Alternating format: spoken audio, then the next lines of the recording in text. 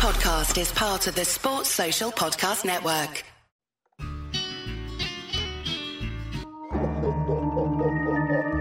Tis that time of the season when the ghouls and goblins prowl.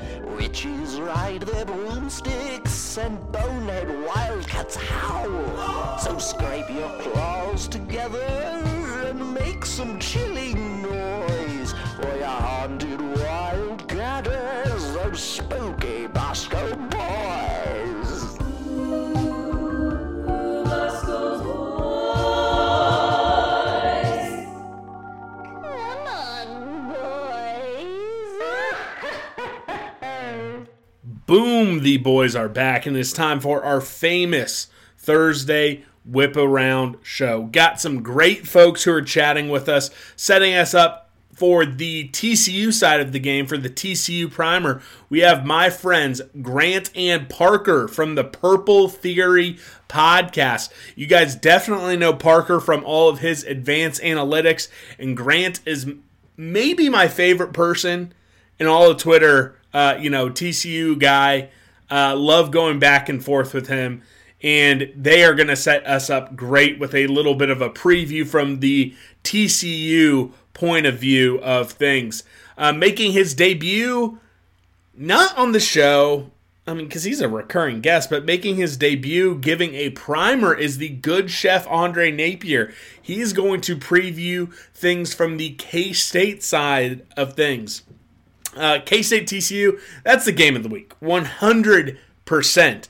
So instead of getting anyone else to talk about it, I had a Big 12 chat with friend of the show and now recurring guest Shahan Jeyarajah from CBS Sports and the College Football Playoff Survivor Show, his own podcast. So that's a great one. And then with basketball, men's and women's, just right around the corner, I'll be taking care of the Wildcat Roundup probably for the foreseeable future, so I can chat about both of those teams during this massive football, season. It's not going to be easy to fit in full episodes of basketball content as we're on the hunt for Arlington. So I'm going to use the Wildcat Roundup and sometimes the Tuesday show. We may not always have a Q&A. Just to get a little bit of time to talk basketball as the crossover season is going. So you guys are going to have to listen a little bit more of me than you usually will for the Thursday Whip Around, but that's okay because I'm excited for both of these basketball teams, men and women. I will touch on soccer, who are sitting currently in a tie for 5th place in the conference, and talk about the struggling volleyball squad as well. But before we get into any of that, you know them, you love them. It is the most delicious beer in the entire state of Kansas. That is Manhattan Brewing Company. I just love it. It's the freshness, the approachability. Every single beer in their tap room, every time I go in there, I want to try all of them. But that's not responsible, and I don't want to have to Uber back to Shawnee. That would be a hefty Uber ride. But I love doing it, and this is what you guys need to do. Next time you're in Manhattan, get a couple pints, get a couple 4-packs to go, and then your local liquor store, wherever you are, talk to whoever's deciding what's going in the craft beer section and tell them that you need it. The Manhattan beer, or the Manhattan Brewing Company beer. The most delicious, freshest, with the best variety craft beer selection in the entire state. I think region. So that's all I have for the opening. I'm going to kick it to my main man, the good chef Andre Napier, and he's going to get you guys started and ready for this K-State TCU matchup.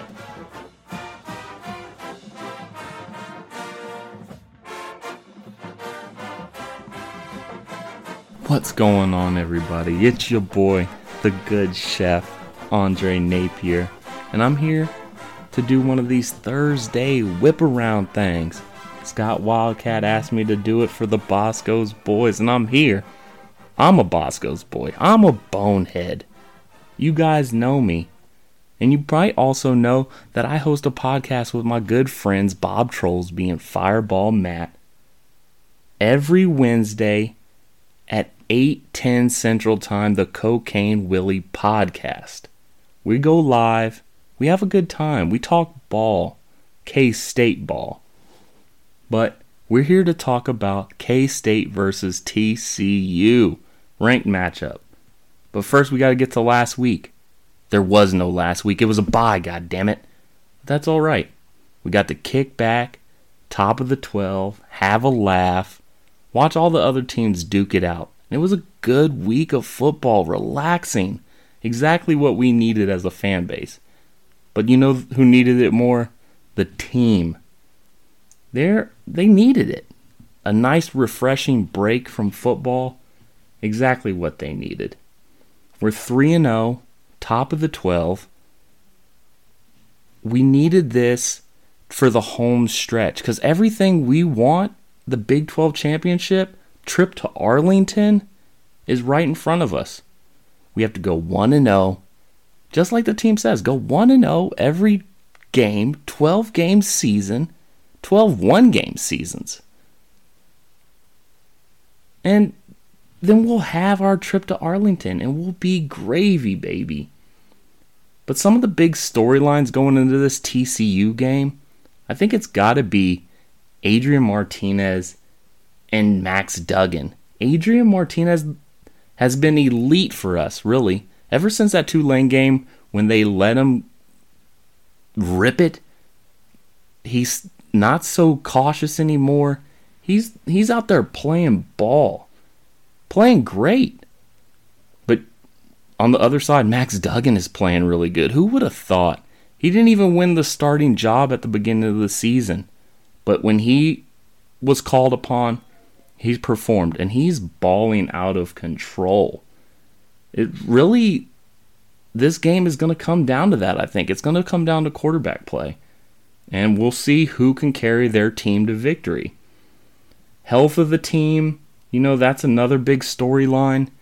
We got the bye week, and it feels good to have that bye week because you ask Chris Klieman, those guys that went down in the Iowa State game, Khalid Duke, Deuce Vaughn, we need them back. And if you listen to Chris Klieman, they'll all be back and ready to go, which is going to be huge. We need those guys, Deuce Vaughn especially. Our backfield is not nearly the same with him not back there performing at an all Big 12 level. But that's probably one of my integral parts of this game. Things that we need to really win this game is that's Adrian Martinez and Deuce Vaughn back there playing that 1-2 punch in the run game and in the pass game. We have to have those two boys cooking. And on the defensive side, I think it's Julius Brents. They've got a dog on that other side on TCU, Quentin Johnson. I don't think they're going to stick him one-on-one the whole game, man-on-man. But Julius Brents is probably the biggest corner that they'll see. And I don't think they've seen a freak like him. 6'4", can jump, has great ball skills. It's exactly what we need against this explosive, long, tall receiving core that TCU has that Max Duggan throws the ball up to. And if Julius Brents can get his hands on it, it's going to be good looking for us. The Cats, we need them. But, some keys to V. Keys to V to win this game, man.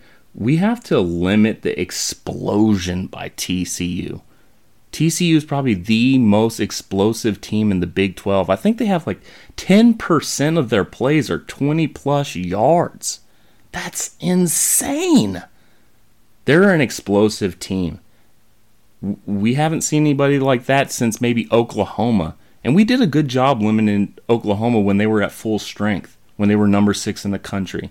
I think we can do the same again versus TCU on the road, under the lights. But also we have to slow down their running game. I mean, they've got a stable of running backs back there. DeMercado, he seems good. But Miller boy, he seems good. Seems like he touches the ball, it's 10 yards per play every time. But we have to do that to get the victories. If it's on defense, we're limiting the explosion. And then on offense, we have to show the explosion ourselves. We're no cupcakes when it comes to explosion. I think we can do it. I think we can get that dub, baby. And it all comes down to explosion on both sides of the ball. But, we've got our weaknesses too, and I think really the key is avoiding that lull. It seems like in every one of the games, especially the Texas Tech game, we had that lull in the second quarter. And in the Iowa State Farmageddon game, I think that whole game was a lull. But, what are you going to do?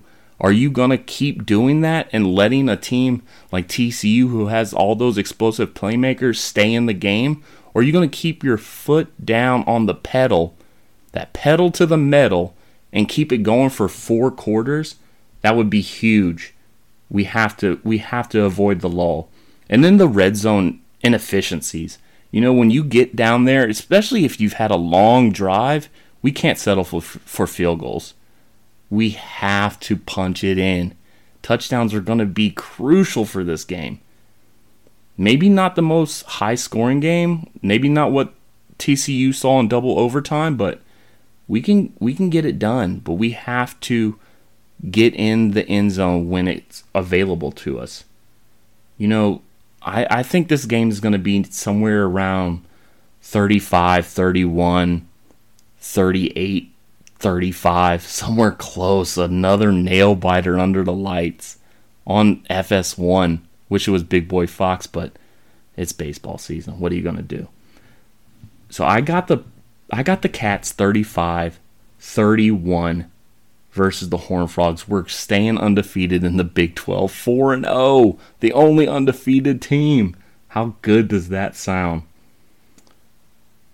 And I gotta say thank you.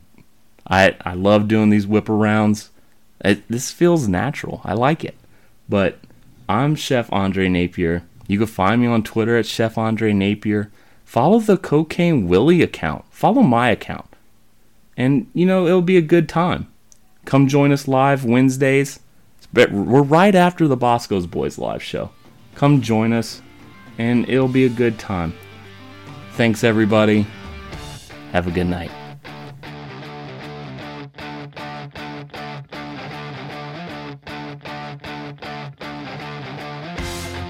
Thank you to the good Chef Andre Napier. You can hear him almost weekly on the Bosco's Boys live show, which we record 7 p.m. in God's time zone every Wednesday on Spotify Green Room, Spotify Live. And then right afterwards, usually about 10 minutes afterwards, Cocaine Willie is going live, so you can listen in live, you can participate live, or you can make sure you're listening on Spotify, Apple Podcasts, wherever great podcasts can be consumed.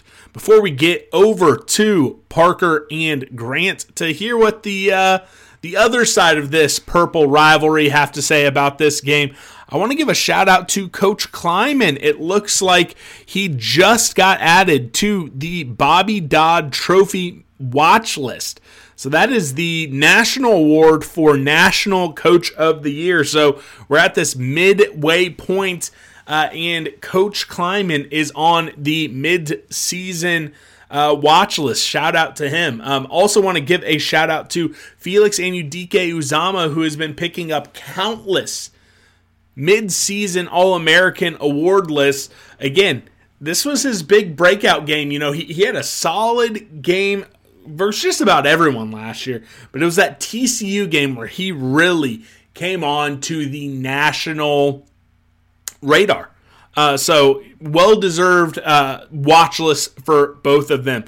Before we go to the Purple Theory boys, Parker and Grant, I want to give a shout out to the Kansas City company that has the most comfortable crew necks, the most stylish officially licensed K-State gear, and plenty of Kansas City icon stuff, including the Arrowhead collection. We are once again happy to be partnered with CharlieHustle.com. Whether you're rocking it to Arrowhead Stadium, to Bill Snyder Family Stadium, or on the road to Amon G. Carter Stadium, they have the most stylish, the best looking, the most comfortable officially licensed K-State gear around. You can shop the K-State collection at CharlieHustle.com and at select retailers throughout Manhattan.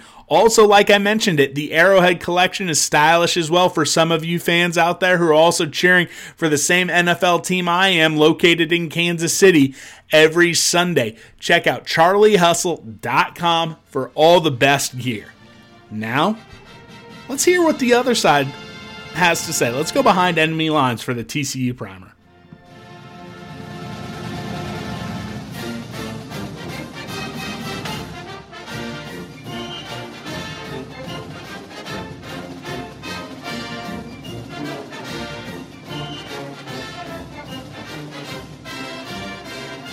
Hello, this is Parker and Grant from the Purple Theory podcast, your friendly neighborhood TCU podcast, the only and the worst TCU podcast on the planet. And we're here to answer a couple questions about the TCU Horned Frog. So, Grant, you want to recap TCU's win over Oklahoma State?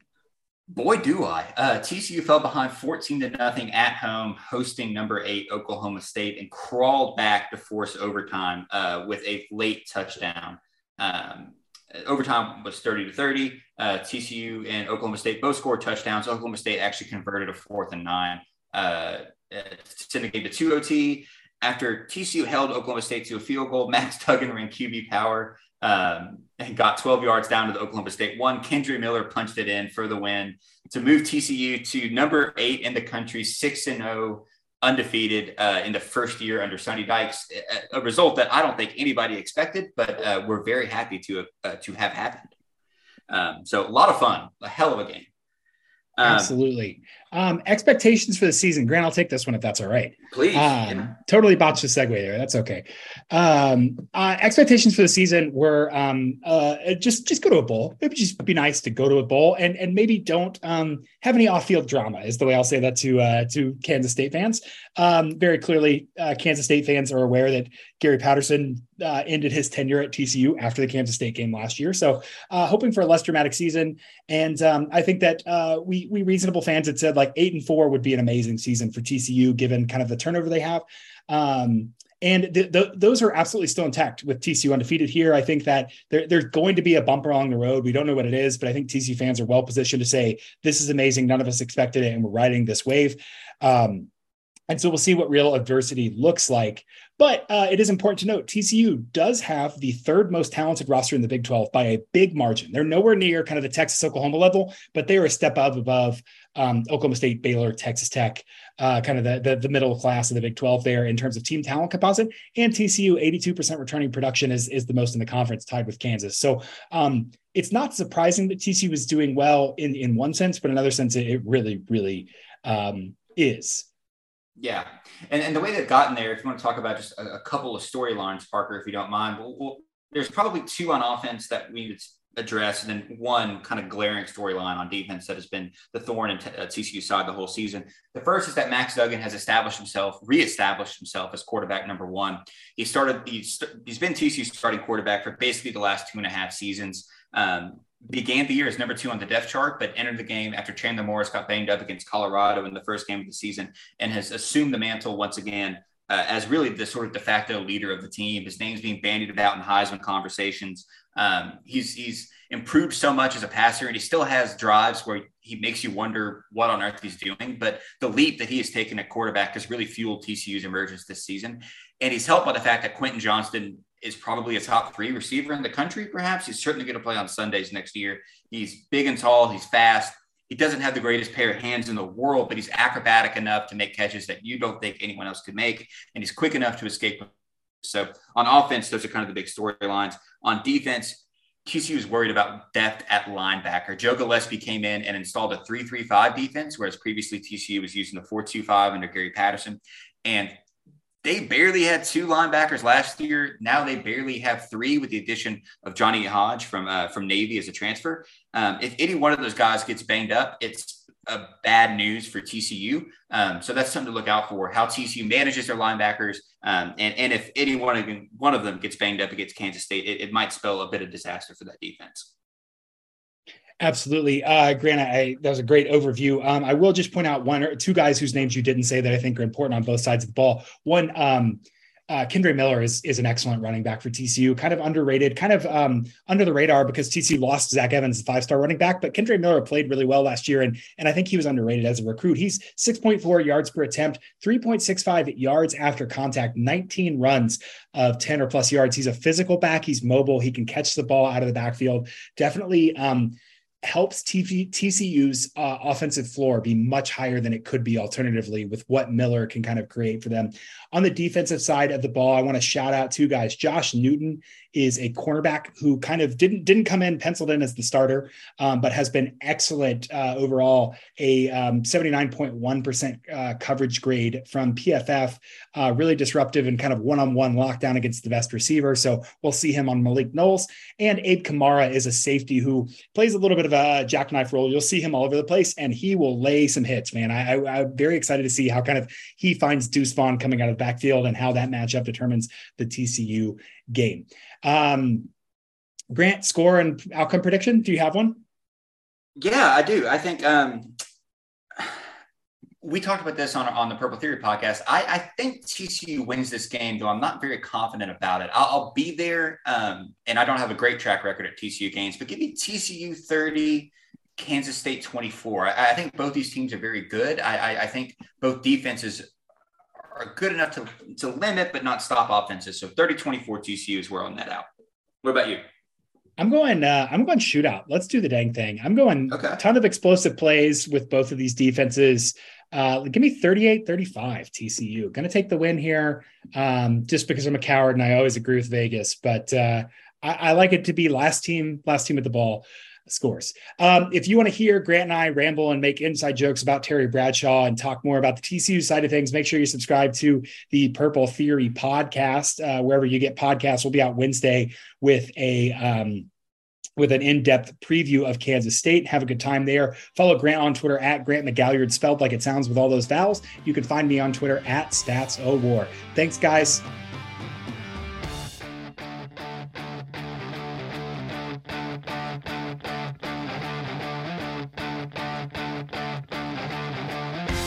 Thank you to Parker and Grant, the two hosts of the Purple Theory podcast, and obviously my two favorite TCU fans who are also friends. I might have to track down Grant when I'm down there in Fort Worth on Saturday. Oh boy, guys, I'm nervous. As I'm recording this, I am super nervous. Luckily, I'm not going to subject you guys to Andy Mitts talking about KU. Not going to talk to, I'm not going to have anyone give a primer for Big 12 Game of the Week, although, Texas, Oklahoma State is going to be a big one with a lot of Arlington implications all in their own. But I was like, no, I want to talk to Shahan. It has been too long since I've talked to the number one guy when it comes to Big 12 talk on a national platform. It's been a long time since I've talked to our favorite blue check Big J Journo. It's been a while since I've talked to the hardest working man in college football media. It's been too long since I have talked to one of our best friends. So I wanted to get Shahan on, become an official recurring guest on Bosco's Boys, and talk about the Big 12 at this midway point of the college football season and the 33.333 repeating mark of the Big 12 season.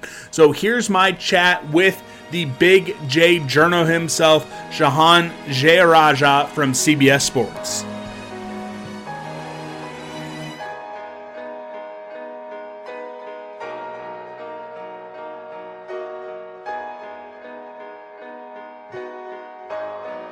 All right, I'm not going to let Philip Slavin tell me that the K-State TCU game is not the Big 12 game of the week. So I'm not going to let him try to sneak in like another KU game and make you guys listen to Andy Mitts or anything like that. So I thought to myself, it is the perfect time to get back the number one national voice when it comes to the Big 12, the number one college football writer over at CBS Sports. He has his own college football podcast, the College Football Survivor Show. He goes on everyone else's podcast. You can hear him on Kansas City radio with Seren Petro on occasion, but I think I'm more fun than Seren.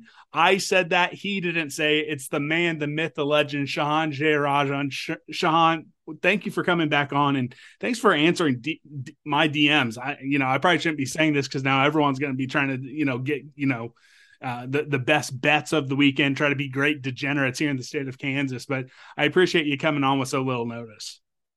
Well, listen, I've got a special tab, for the Bosco boys. Like, I got to make sure that anytime it comes up, it goes straight to the top of the list. Well, I appreciate it. Anyone who listens, remember, we got you on back in the summer after you were predicting game by game the entire Big 12 schedule. Now, I didn't bring you on here just because K-State beat Iowa State, just like I told you we were going to. But, K-State is, 3-0, top of the Big 12, and we did beat Iowa State. So, I mean, how impressed – we'll just start there. How impressed are you with K-State so far in this season? And we can ignore that Tulane game if you want. Well, listen, I think if you had told me it was going to be a 10-9 ball game, I would have just been like, I don't think I have to care about that game. That's probably not relevant to me. But I've honestly, I mean, not to take a victory lap, this is exactly what I expected. This is what I hoped that we'd see from Kansas State this year. They've done such a great job of managing their offense. The defense is as good as we thought it was going to be. Their defensive line is obviously incredible. And I think they've just used Adrian Martinez in such smart ways. This is what I hoped that he'd kind of be doing when he stepped into a Colin Klein offense, when he stepped into a Chris Kleiman offense. They've made the game easy for him. They've allowed him to use the skills that he has most and not rely on kind of what he struggled with in the past. And obviously you mix that with some really good play from Deuce Vaughn, some really good talent at the receiver positions. And this is what I hoped, right? I've been waiting for this season from Kansas State. So I would have felt a little better about it if that Tulane game didn't happen. But hey, maybe Tulane's pretty good. They're top 25 right now. I think that, that helps ease things just a little bit maybe. But I'm really impressed with Kansas State. I think they're one of the best teams in the league. And this is, again, just to reiterate, this is what I hoped that I'd see from Kansas State coming into the year. And they've fully brought it to fruition. I think there's two candidates for surprise of the year, at least sitting from my seat.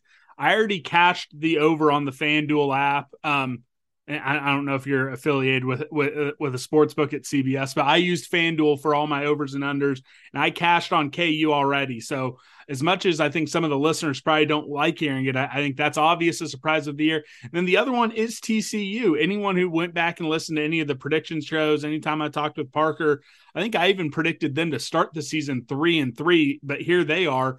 They're 5-0, 6-0. I can't remember. No, it's 6-0 for TCU. 6-0. So those are the two big surprises for me. Is there anything else that really jumped off as a positive or negative surprise for the Big 12? And what have you seen from TCU and what have you seen from Kansas?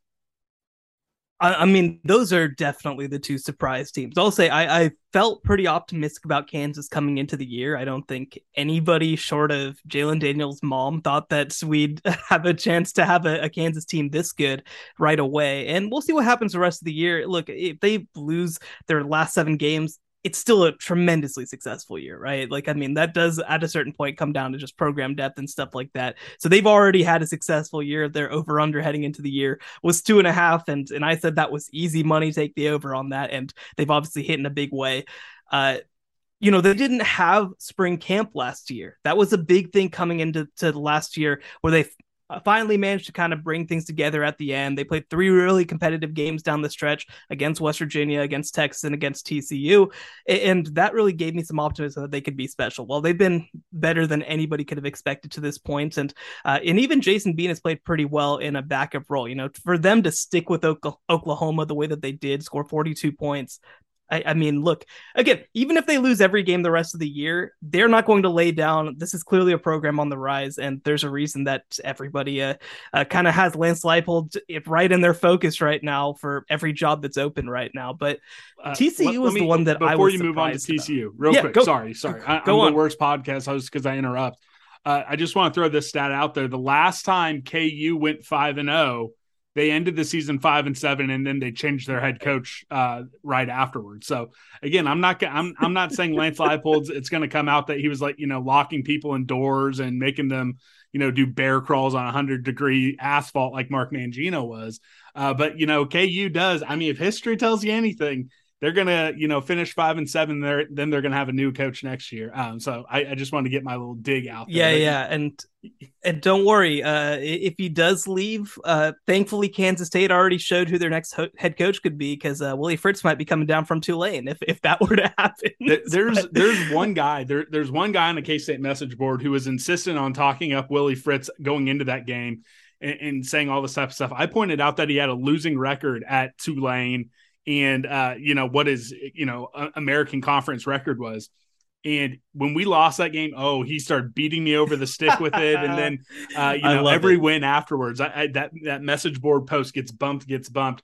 So for my own sake, and this one specific guy on a K-State message board, I hope Willie Fritz doesn't go to KU, because if he goes to KU and if he ever beats K-State, I'll probably have to delete, my online message board persona, because, I'm super online, and that guy would never let me hear the end of it. Listen, never log off. That's my tip. Never log off. But, moving on to TCU, that was a team, and I have obviously a lot of connections with that team. I live in the Metroplex. I've been over there a whole lot, and I thought that long-term they'd have a chance to improve and be pretty good, but this is beyond what I could have ever imagined. We have to remember they originally picked Chandler Morris to start as quarterback out of camp, and he gets hurt. So this isn't even the plan necessarily coming into the year in some ways, but they've done such a great job of maximizing what they have on that roster. And talent was never the issue at TCU, right? They've had guys put into the NFL who really didn't maximize their potential in a lot of ways at TCU, especially on the offensive side of the ball. But, I didn't know that Darius Davis was this good. I didn't know that Savion Williams was this good, right? These are guys who have been in the program for multiple years, who they're finding creative ways to use. They're making the game easy for Max Duggan. And I'll tell you what, I mean, look, coming away from that game, I was at the TCU Oklahoma State game last weekend. Coming away from that game, look, I think that Oklahoma State's probably a quote unquote better team. Like, I still think that they're probably, in my eyes, the favorite in the Big 12 still, even after that game. But what a fight by TCU. They did not back down. They went down multiple scores. And this was an Oklahoma State team that beat them, I think, 63-21 last year, or 63-14. So huge credit to them for not backing down and finding a way to win that game. They just play so loose. They play so free. I think that you probably can't go from two more polar opposites than Gary Patterson to Sonny Dykes. And I think that they're really reaping the benefits in a big way. So, Kansas was a team that I thought had a chance to be better. TCU was a team that I thought would really have some struggles early on. And they've both been a pleasant surprise. And honestly, when you look at these Big 12 standings right now, they've made everybody else's life hell. Yes, I agree with you 100%.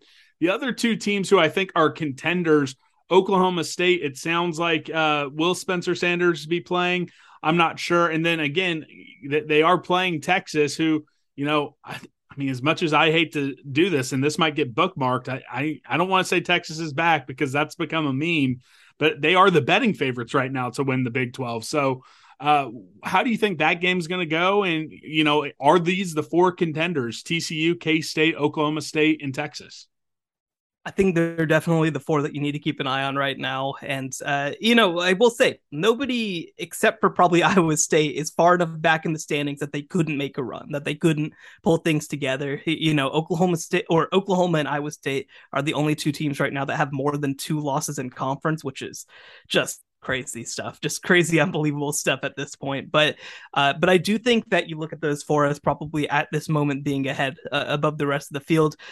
For me, so, we all watched what Texas did to Oklahoma 2 weeks ago. We also watched what Texas did against Iowa State last week. I'm going to be curious when they play some of these better teams in the Big 12, because right now, I mean, they have not beaten a team that at the time of their game had a Big 12 win at that point, right? Oklahoma State is going to be the first team that they've played that has a winning record in conference play. So I think it's going to be a great test for them. Oklahoma State, like you mentioned, a little banged up, obviously Spencer Sanders being chief among them, but, defensively, they've lost a couple guys to injuries as well. I'm going to be curious to kind of see, can Oklahoma State come out cause issues, get pressure on the quarterback, because I think that's really going to be the key of this game. I think that Oklahoma State has the ability to hang on to the ball, kind of like what Iowa State did, but probably finish drives a little bit more effectively. And defensively, I think I'm going to be very curious to see what kind of happens. So I probably would have Texas as a narrow favorite in this game, just because of Oklahoma State's injury concerns. But it's going to be a 50-50 game. And by the way, when a game is played in Stillwater, you can never really count Oklahoma State out. I've seen 4 games in Stillwater. Granted, they're all K-State, and I've seen Oklahoma State win 4 times in that building. So they don't lose very often. So I'm going to have to stop myself from going to Stillwater next year. I guess with the schedule shakeup, we're not sure when the next time is, but I'll have to stop myself from going. Let's talk just bottom of the Big 12 just real quick. Of the teams that are 4-3 or worse, because I'll throw Oklahoma out there. You have West Virginia, Baylor, Texas Tech, all at 3-3. You have Oklahoma at 4-3. You have Iowa State at 3-4. Of those teams, who do you think is least likely to make a bowl, and who do you think is most likely to, maybe they don't make it to Arlington, but they might spoil some pumpkins for some teams trying to get there? Yeah, the funny thing is, obviously Baylor's sitting at 3-3 right now. They haven't looked bad, right? This last game against West Virginia, they're kind of running away with the game, and then Blake Shapen has a concussion.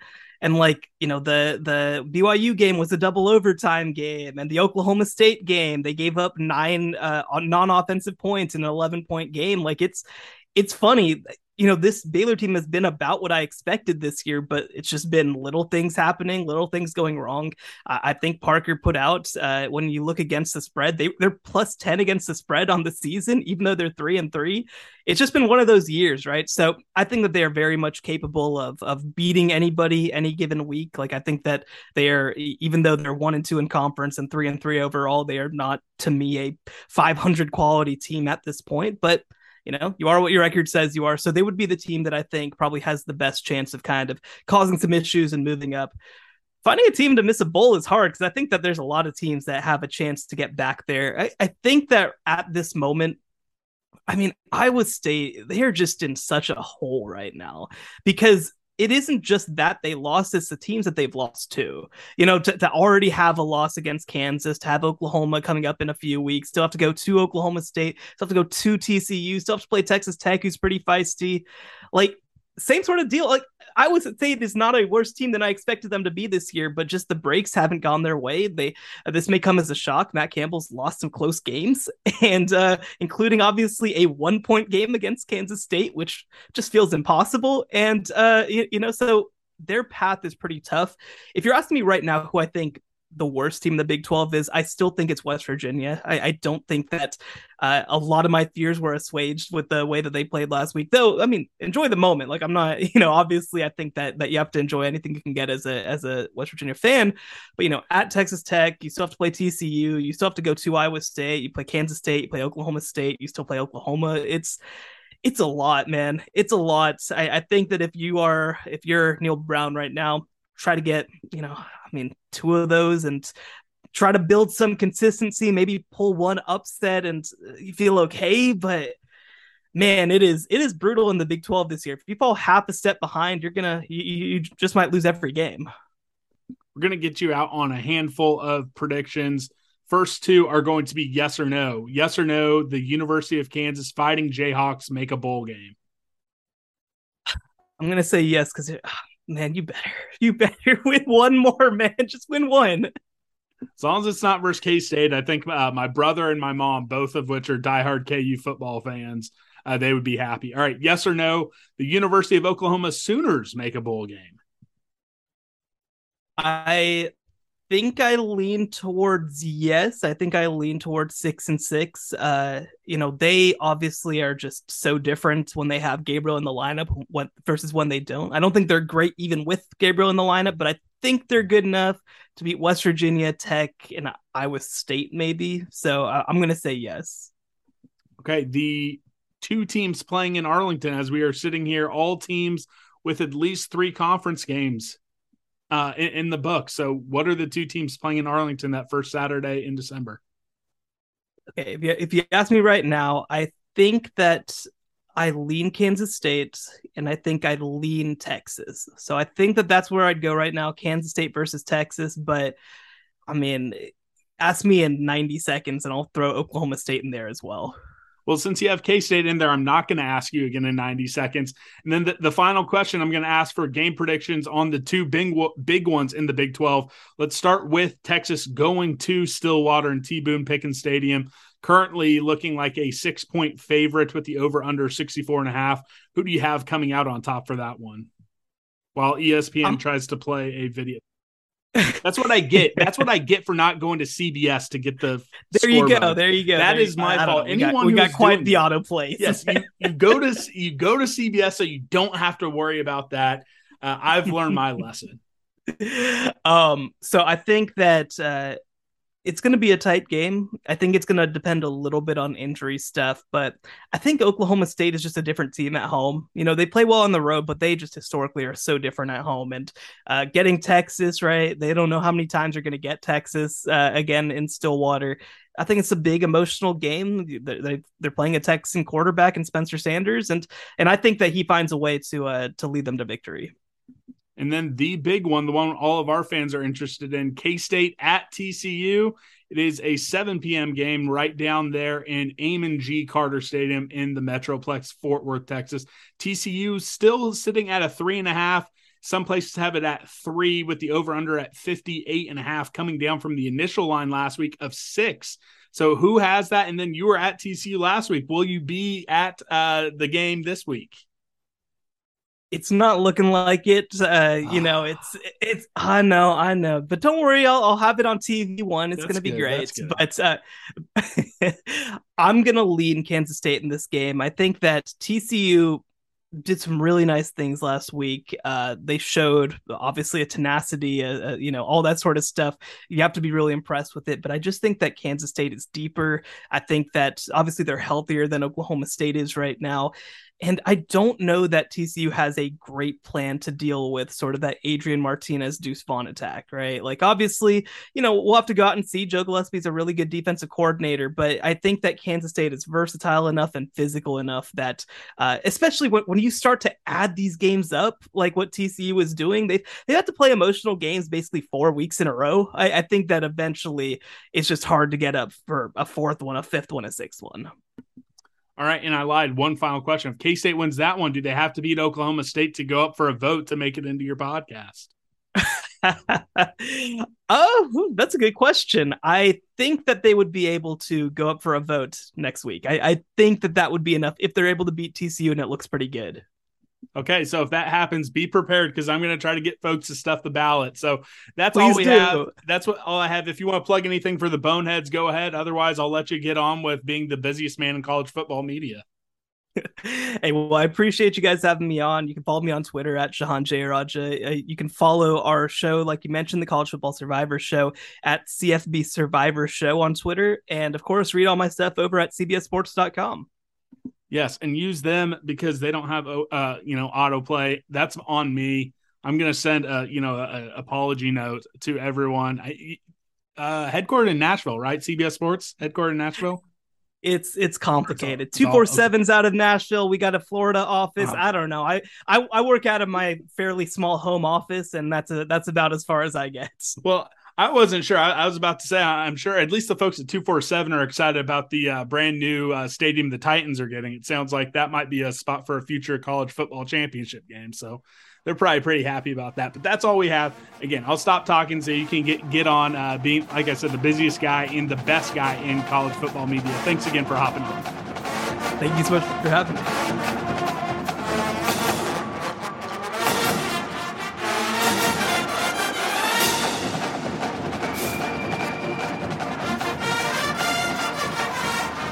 Thank you to Shahan. Thank you to everyone who participated in this week's Thursday Whip Around.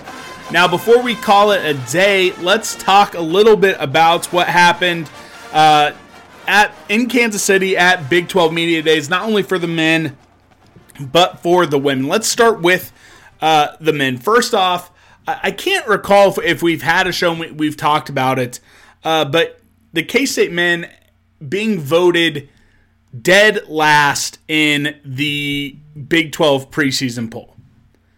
Now, is it surprising? No, I'm not surprised one bit. I think it was a very easy pick for all the coaches, because it's not a media poll for football or for men's basketball. It is just the coaches. And we had 12 points, which means it wasn't a unanimous last place vote, because the lowest you can get is 9, but it's pretty damn low. West Virginia at 20, Iowa State at 30, Oklahoma at 32. So that's the bottom 4 in the Big 12, and that really is the set of teams that you need to circle and say, hey, if you want to make the dance, if you want to make a little bit more noise than what the folks, around the country think it might be, those are the teams you need to. Those are the 3 teams you need to be looking to get 5 wins from those 6 games. Baylor number 1, KU number 2, Texas number 3, TCU number 4. All 4 of those teams in the top 15 in the national poll. Oklahoma State and Texas Tech tied at 5. So obviously none of that is too surprising.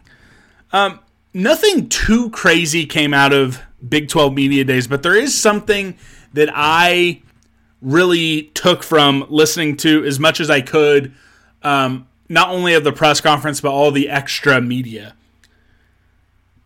Jerome Tang seems to, first off, he's the best coach. He's the best K-State coach to ever be employed by this university when it comes to the media. He always has the perfect question or answer, even when there are straight up stupid questions asked to him. When he was on the podium, there were a couple very dumb questions asked to him from some folks who were there covering KU, some folks in the Kansas City area, of course, with the KU bend to it. I think Jerome Tang, just as a character in the Big 12 conference, if you're just talking about it as a TV show, him as a character and how he's able to handle some of this stuff, how he's able to speak in front of the media, and what I think he's going to be saying in season is full on A++. The guy gets it. He also continues to make sure he hammers home the idea of this isn't his program, it is the students and alumni program, and he talks about wanting it to get back to the Octagon of Doom. He's doing all that great fan service stuff as well, but you can also get the vibes of how he's going to be as a coach, not just this season, but moving forward. He continues talking about how he wants to build this program into being a conference championship contender, build this team into being a Final Four contender, build this team into being a national championship type contender, and how he has to go about it. He has a lot of great self-awareness, and I think he's probably trying to play down a little bit, because he said, I can't remember if this was with Fran Fraschilla on the side, or if it was up at the podium, he goes, I'm not the best coach, so I need better players. And again, I think he's trying to sell himself short, but he understands, and I think maybe to a level, and I love Bruce Weber, and this is not about Bruce Weber, but I think Bruce Weber started falling behind when he realized how the game was changing. And I think Jerome Tang understands how the game is changing, understands how creating a roster is changing, and he is right on top of it. And he said all the right things. Now, what I think is interesting is some of the stuff that the players were saying. They said that there's stuff already up in the locker room talking about how they were picked last and how they're using that as motivation and how they're going to be using that to try to, shock some of the teams in the Big 12 and basically say, hey, look, no, we're for real and we're here. I love hearing that. I think K-State fans love hearing the chip on the shoulder type stuff. A lot of questions about Keontae Johnson, and really the only thing that I take away, because there was a lot of coach speak, but he is healthy. There's a question about his health, and Coach Tang said, hey, I'm not going to talk about what his health was at Florida, what everything was at Florida. He's healthy, he's practicing, and he's getting better every single game. And that is the absolute massive side of things. Absolute massive. If he can be the type of player he was at Florida, he is going to be, I'm not going to say unstoppable, but he's going to be a first-team All-Big 12 player at the end of the year. And I'm absolutely pumped for it. Getting to talk to Wyatt Thompson, getting to talk to Coach Sutton, Coach Bourne. Hopefully we'll have something for you guys on Tuesday with some more members of the K-State basketball staff, just getting me more and more excited for this upcoming season. The first exhibition 13 days away versus Washburn. Be sure to check out, KStateSports.com. D. Scott Fritchen has quite a few K-State Sports Extra articles on the specific players. Cam Carter, Bebe, Gerald Colbert, all sorts of pieces on the individual players. K-State Online covering it, has all sorts of media day coverage. EMA Online has all sorts of stuff. Also, Kellis Robinette, there's so much great content coming out of Big 12 Media Day. Make sure you check that out as well. Something I want to make sure I mention as well is the women's side of Media Day. Serena Sundell was there with Coach Mitty, and I loved what they had to say. Now, they were picked 6th in the preseason poll. If Aoka Lee didn't have her season-ending injury, I think they would have been right up there in the top. They would have been right there getting votes for first place, but we don't have her. Oh, and then Jalen Glenn was there as well. Briley Glenn. Man, they're twins. I'm sorry. So those two sophomores were there with Jeff Mitty, and I think, and like I said, they were voted 5th. Right behind Baylor, who's in 4th place. There's a big drop-off. Iowa State, Texas, Oklahoma, Baylor, drop-off. No, it's Kansas, then K-State, excuse me. So there's a big drop-off from Baylor to KU, K-State, and then Texas Tech, West Virginia, Oklahoma State, TCU. Now, this is a team that made it to the tournament last year, won a game in the tournament last year, and everything was very dependent on Aoka Lee. Now, you had the Glenn twins. You had Serena Sundell. Both at different times won Freshman of the Week honors. Serena Sundell was a freshman All-American, and she was on that preseason All-Big 12 team. She is going to be a massive, massive part about this team, and she's going to have to be the leader. She's going to have to be a leader because you have those 3 now sophomores who are highly rated, came in and played pretty darn good for freshmen in the toughest league in all of women's college basketball. And then they got to the postseason.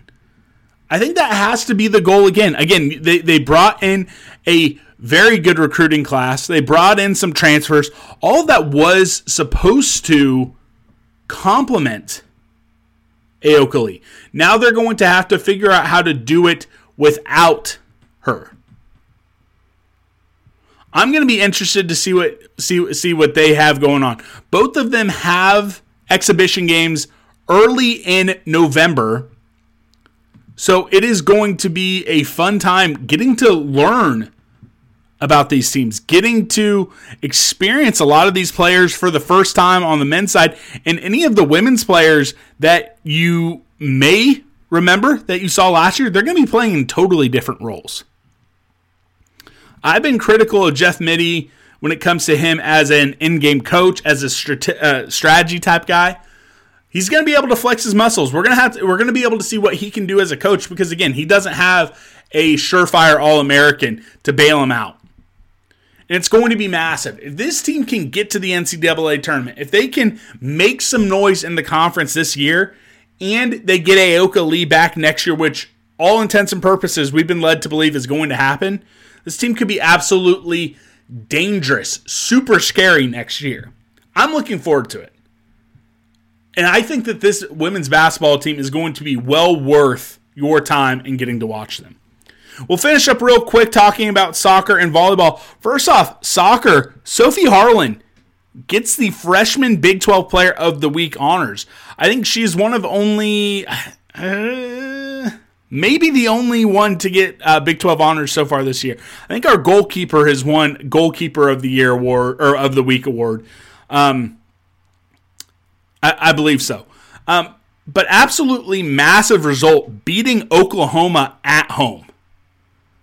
That was big time. Because with that win over Oklahoma, that puts us in a basically a three-way tie for fourth place with West Virginia, Oklahoma, and ourselves. Now, there's some different tiebreakers, how they award points for ties versus losses versus wins.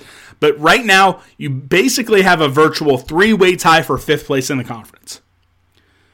Now, the middle of the conference, it's really jumbled up. You have Texas and TCU, Texas Tech, all very good. Oklahoma State, solid. Baylor, KU, Iowa State bringing up the rear. And I don't want to get ahead of myself, but it's looking pretty damn good that this team is going to get to the Big 12 championship tournament for the first time ever. They have a massive game on Friday at home versus KU. Now, if you're not going down to Fort Worth, if you're going to be in the Manhattan area, that is going to be a massive one to go to. We've actually played KU pretty damn well in the entirety of this program. It's going to be on Big 12 now on ESPN Plus, so you can get to watch it. KU had a much better non-con. They have 8 wins this season. K-State only has 6. But KU's only been able to grab one game. One game in conference play. And again, if we win this, we tie it up the all-time series between these two. So it is going to be an exciting game. If you can't get out there, make sure you watch it. Because again, this is going to end up being one of, if not the best K-State soccer teams we've seen so far. Now, they need to continue to get better. They're still not where I think any of us would want them to be. But getting to a point where they can be battling for 5th, and hell, if things go the correct way, 4th place in the Big 12, if they can take care of business late in this season. Granted, there's only a couple more games left. They'd probably have to win. We have KU and then at West Virginia. And West Virginia is another one of those teams. So I don't think we're going to be able to get to 4th place. But if you can take care of KU, and if you take care of West Virginia, I believe that is going to get you to 4th place in this conference. That would be absolutely massive after finishing in the cellar every single year. So we've seen K-State soccer take that step up.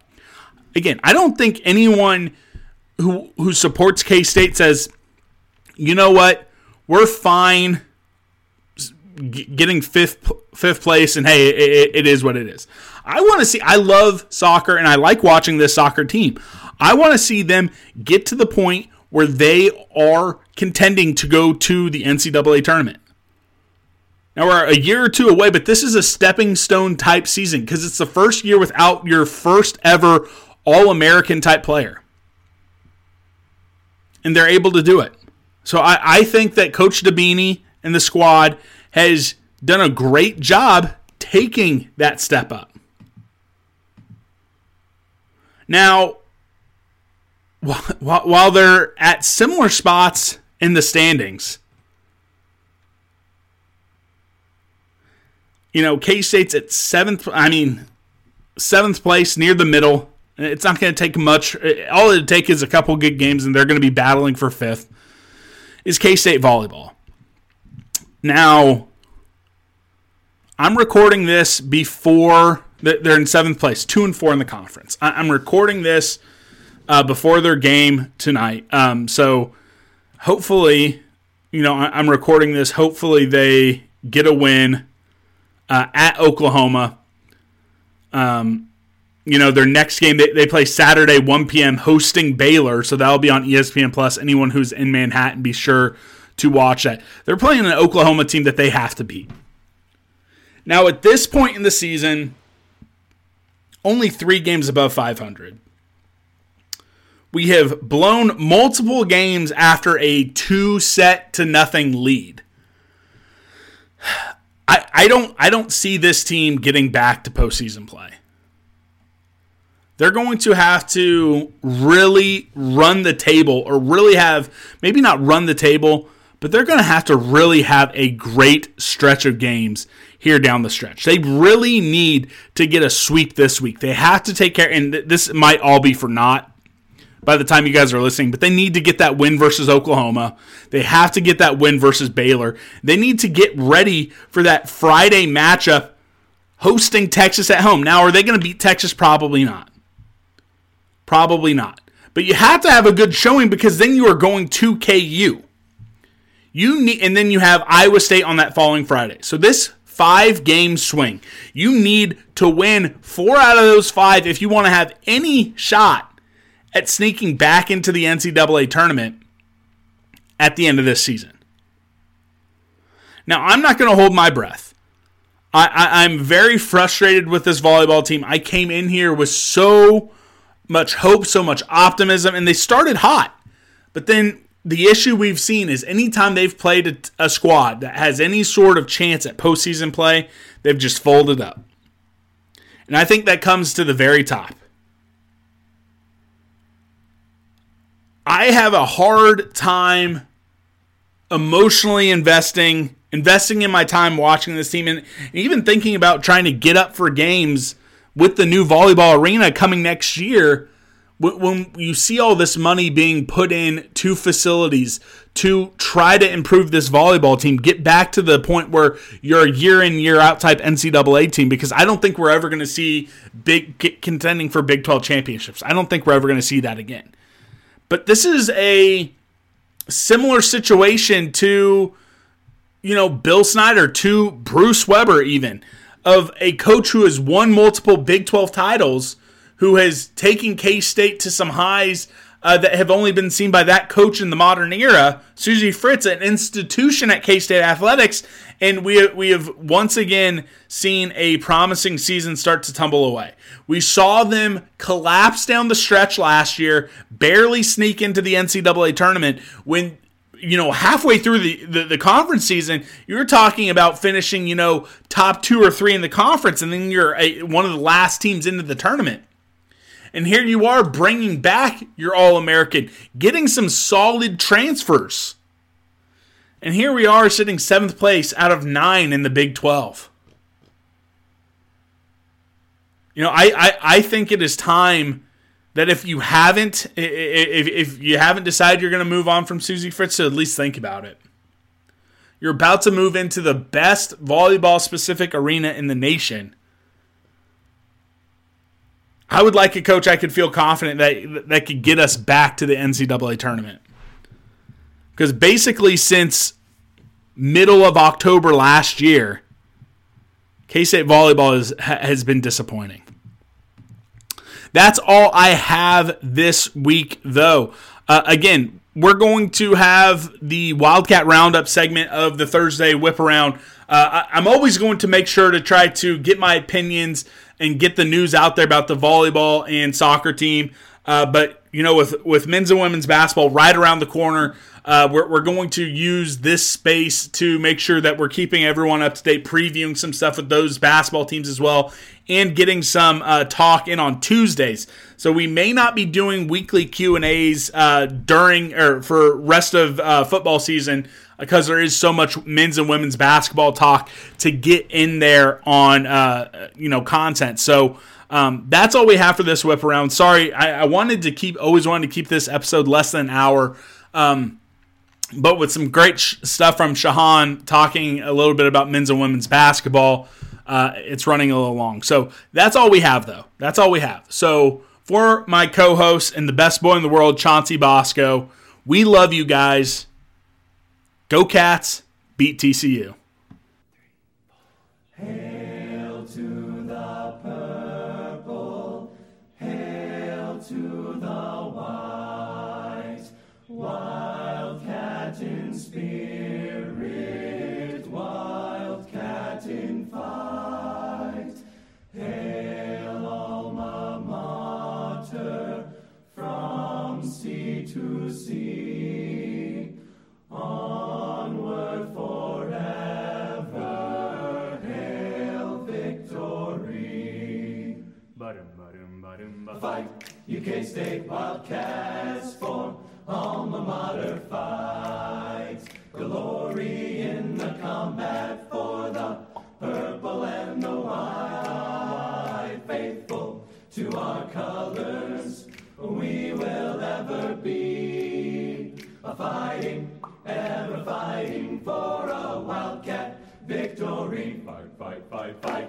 UK State Wildcats for alma mater. Fight, fight, fight, fight. Glory in the combat for the purple and the white. Faithful to our colors, we will ever be. Fighting, ever fighting for a Wildcat victory. Go State! 1, 2, ba-da-da-da-da-da, ba-da-da-da-da, ba-da-da-da-da, ba-da-da-da-da,